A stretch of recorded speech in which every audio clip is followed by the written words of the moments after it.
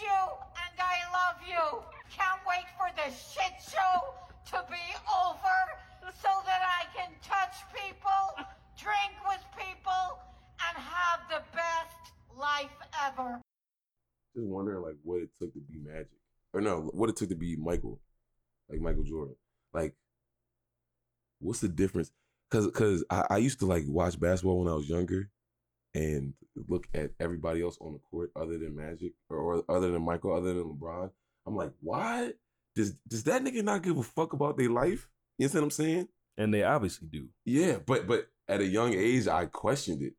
I was like, do they not want to be LeBron? Like, why not just go be LeBron? I spent my whole life questioning, like, what separated the holy niggas from like an average Joe? And it's literally the small details. And it's the small details and like those weaning hours. It's not the days, it's the minutes. You know what I mean? If that makes sense. Like it's literally those minute times and instances like that separate the greats. It's not that LeBron can jump. It's that the nigga woke up at 4:00 every morning, went to the gym, like, and literally went hard every second of that workout. He didn't take no breaks. Those no breaks is the difference. A nigga to take a break and a nigga that like would die before he take a break. That's the difference. You know what I mean? I read a book called Grit. I believe the author's name is Caroline Duckworth, and LeBron specifically was one of her greatest examples of what grit was, right? Because his passion met purpose, met perseverance, right? Because even with passion and purpose, if you don't stick that shit out, if you're not willing to invest your 5 years of, your podcast not making money, 10,000 hours. You know what I'm saying? If you're not willing to invest that, then you don't have grit. And grit is what separates, Michael Jordan from the rest of NBA history. That's a fact. Yeah, I just like literally had that.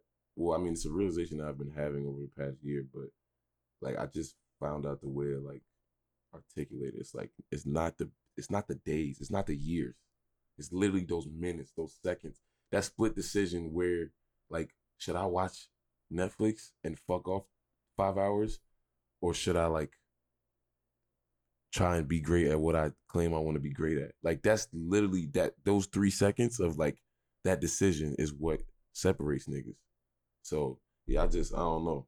It's just a realization for me. After a certain point, you definitely become a creature of habit. I don't think that Jordan or Kobe or LeBron or any athlete or any great in anything eventually it's second nature to just be great. Yes. Eventually. They didn't bank on themselves making the right decision every single time. They just did it enough times in a row consecutively to where their body is now moving autonomously. Let's start the show. Welcome to another episode of the Breaking Bread podcast on Bread TV, where we cultivate a community of creatives over the finest of cuisine. I keep it fancy. I'm doing what I do. Keep it G and cool. Won't let you stop my groove. I keep it fancy. I'm doing what I do. Keep it G and cool. Won't let you stop my groove. I move when I wanna. Not at the beat of your drum. A stone cold stunner that breathes air to your lungs. A bad motherfucker. Watch your mouth. Can I talk my shit? Talk your shit. I came from the boondocks like a pimp too slick.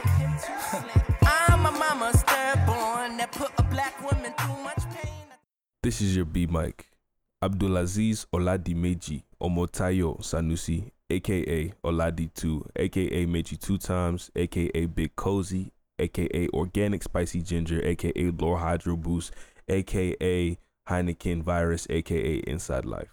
And this is your A Mike, Hassan, aka Taye, aka Olasukomi, aka Olokun, aka Omoni, aka Young Baritone, aka Little Arugula, aka your baby mother's baby father. Tell her I said hello. When are you at your happiest?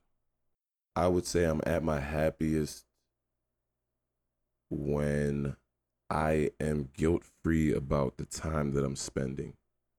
When in fact, I feel as though the time that I'm spending is literally paying me just by me spending that time. If that makes sense. You know, I'm a big time person.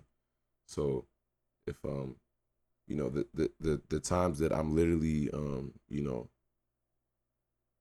doing anything that I feel as though is paying into my soul, that's when I'm the happiest. What's something you could teach a master class on? Wow, that's a great question. I could teach a master class on. Wow, that is a great question. Jesus. I could teach a master class. Why do you think it's difficult to answer that question? I know exactly why. I think we have a little self-esteem about what we're like, quote unquote, masters of.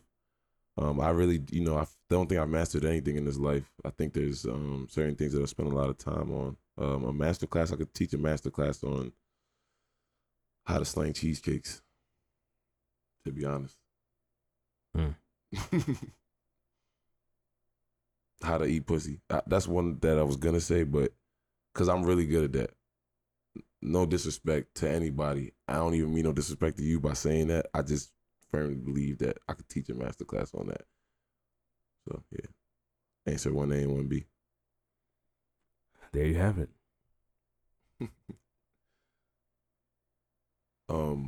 I want to know, in your opinion, would it be beneficial or detrimental to take a break from social media right now? And how so? I think a lot of us need a break. I think this is the perfect time for a lot of us to take a break.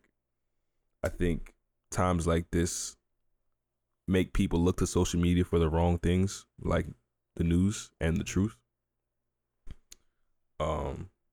I think that, you know, I wish that a lot of us took a break before now, because now there ain't shit to do, and all you feel like you can do on a consistent basis is be on your phone. But I think it'd be best for most people right now to disconnect for at least, you know, an hour a day or a day a week. Because life is still happening around you, whether you realize it or not, whether it seems like it, whether the traffic reflects it, the activity outside reflects it. Life is still happening around you, and you're going to miss it if your vantage point is focused on, you know, your black screen. A huge detriment to any creative out there is your vantage point being everybody else's vantage point, or your vantage point literally being other people. If that's all you can pull from, that might not be the best for your creative spirit and output. Especially because what makes art unique and so visceral and polarizing is individual perspectives. What God put in you. What makes, you know, Basquiat was the fact that, you know, we look at his art and say, I don't think anyone else could communicate emotion the same way. So being too outwardly focused, even in your joy, talk less of art. Like, social media, I think, should be taking a break from right now, because at this time, I feel like a lot of us are realizing how much of our joy is outwardly focused. And our enjoyment and is a lot of outwardly people's going focused. crazy. So recently, I was watching a really great interview by a man named Talib Kweli.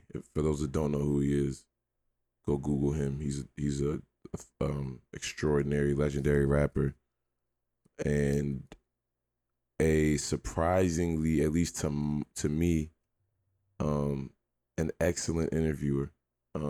He interviewed a man named John Forte, who came up with the Fugees. He was part of the Fugees as they were coming up in New York. From okplayer.com. If you know the name Forte, then chances are you're familiar with the story. Born in Brownsville, Brooklyn, Forte would find his way to the esteemed Phillips Exeter Academy in New Hampshire, the New York University. By the age of 22, he was featured on one of the defining rap albums, the Fugees' masterpiece, The Score, taking home a Grammy in the process. 2 years later, he released his own debut, Poli Sci, a very 1998 sounding New York City rap album. And if you know that part of Forte's story, then you know what happens next. Poli Sci was a commercial disappointment, selling under 100,000 copies, which back then was terrible. Now, 80,000 is great. 80,000 is what Tory Lane's about to do, and that's a huge success. But back then was terrible. And that's off of a week of promo. Yeah, the Fugees was selling millions of records. But going on, in 2000, in 2000, Forte, who was short on cash, was arrested at Newark International Airport for attempting to transport 31 kilos of liquid cocaine, worth around $1.4 million at the time. He was sentenced to 14 years in prison in 2001. So during the interview, they talk a lot about, when they're going over this part of his life, he speaks about just desperation. And so I guess my question to you is there anything in your life that would make you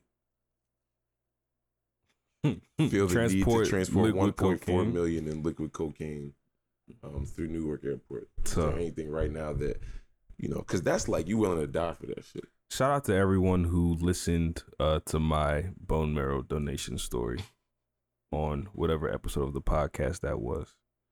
Is there anything that I would be willing to go the distance and cross all the lines for? I think I know very well that my peace of mind is the most valuable thing to me in this life. And especially during this time where all I have to really worry about as a priority, in my opinion, my biggest priority is my peace of mind.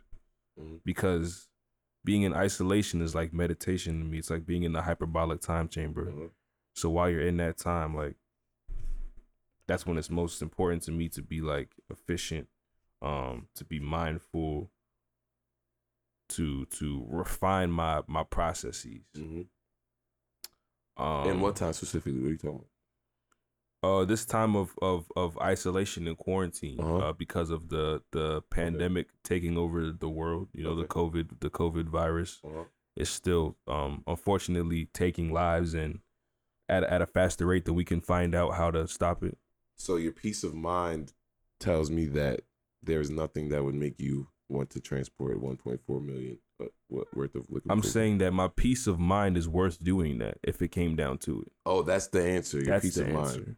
The answer is, at the end of the day, more than your living arrangement, your car, your job, I feel like all of these things that we claim that we want for ourselves, or we talk about what is important to us in this life, it pretty much is all to reinforce and support your peace of mind, your quality of life, and how much at peace you are with the way you're living. And so, a huge part of why I believe, and he mentions it in the interview, when your album does that, and you lose a lack of support from your label, or you just are short on cash because you didn't recoup the album, you'll find yourself in unique situations. You'll find yourself in unique situations in the name of staying afloat. It was just really profound. I mean, nobody ever thinks they're going to be in that position of selling of just transporting, of even having that, of even being caught with it. Nobody even thinks they're going to ever be in a position of being sentenced to 14 years. And he speaks about compartmentalizing, like, what he thought he needed to do, excuse me, in this other life of, like, being a musician. Because he was a dope dealer and a musician. But he did it, there was a reason. And nobody ever thinks that they're going to be in that position until you're there. So when I think of desperation, I think of why I got baptized. A lot of people that don't know my story have asked why Abdulaziz Oladimeji Omotayo Sanusi was born a Muslim and later on gave his life to Christ. I think the clearest answer for that question is a feeling of desperation. I was desperate for a change in my life and did what I thought was necessary, what I hadn't tried before, to enact change, to give myself a chance to forgive myself. I think it's honestly a similar desperation. Honestly, I felt like you had no other choice to save yourself but to do that. no other choice, because it's saving myself. I don't even think I'm capable of saving myself. I needed saving. Well, I feel you. I'm just saying. Yeah. That was even that decision is saving yourself. Yes. What's your guilty pleasure? Marijuana. I don't feel inwardly guilty about marijuana. I feel guilty about what people might think of, the stigma around it, and just that. But inwardly, I feel guilty about women. That's my guilty pleasure, women. Would you say that women are a weakness of yours? I wouldn't say weakness. I don't think they're a weakness. I think that I love them and I'm intrigued amazingly by them. And I like to explore them, not wanting to sound like, I'm exploring everything, but I just, I'm drawn extremely to them. And sometimes it's a distraction. So it's definitely, I'm guilty about the distraction sometimes that women can be. So what would you describe as a weakness of yours then? Even with women, we'll say a weakness of mine with women and in general, I wish I knew myself better. Although I know that I know myself to an extent that I'm comfortable with, at the same time, I'm hard on myself. And I know that sometimes not knowing yourself can, it allows outward influences to sway you when you're not firm with what if you're not standing firm in your beliefs and your modus operandi, outward influences often can sway you. So I wish I was more confident, even though I know myself. I know I know the type of man I want to be. I'm just, I haven't exactly put it into practice in real life as much as I would have loved to. Also, it's an everyday, journey to know yourself. And I feel as though that journey is accelerating for me recently. So it's not like I've always known the type of man I want to be. If I've recently figured it out, it's going to take time to get to that place.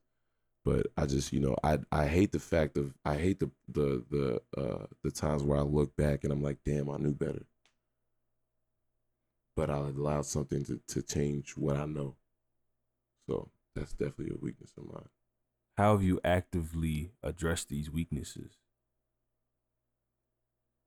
I mean, it ain't nothing to it but to do it. So it's like, just by standing firm and reinforcing those beliefs. It's like you can't make the same mistake over and over again. Sooner or later, you're going to have to act on the things that you say you believe in. So it's just an everyday, like, it's literally, you can't just say I'm doing this. It's an everyday battle. And I think realizing that it's an everyday battle is definitely one thing that I'm doing to better that situation. But also it's just like doing those things every day, like realizing every time a situation comes, knowing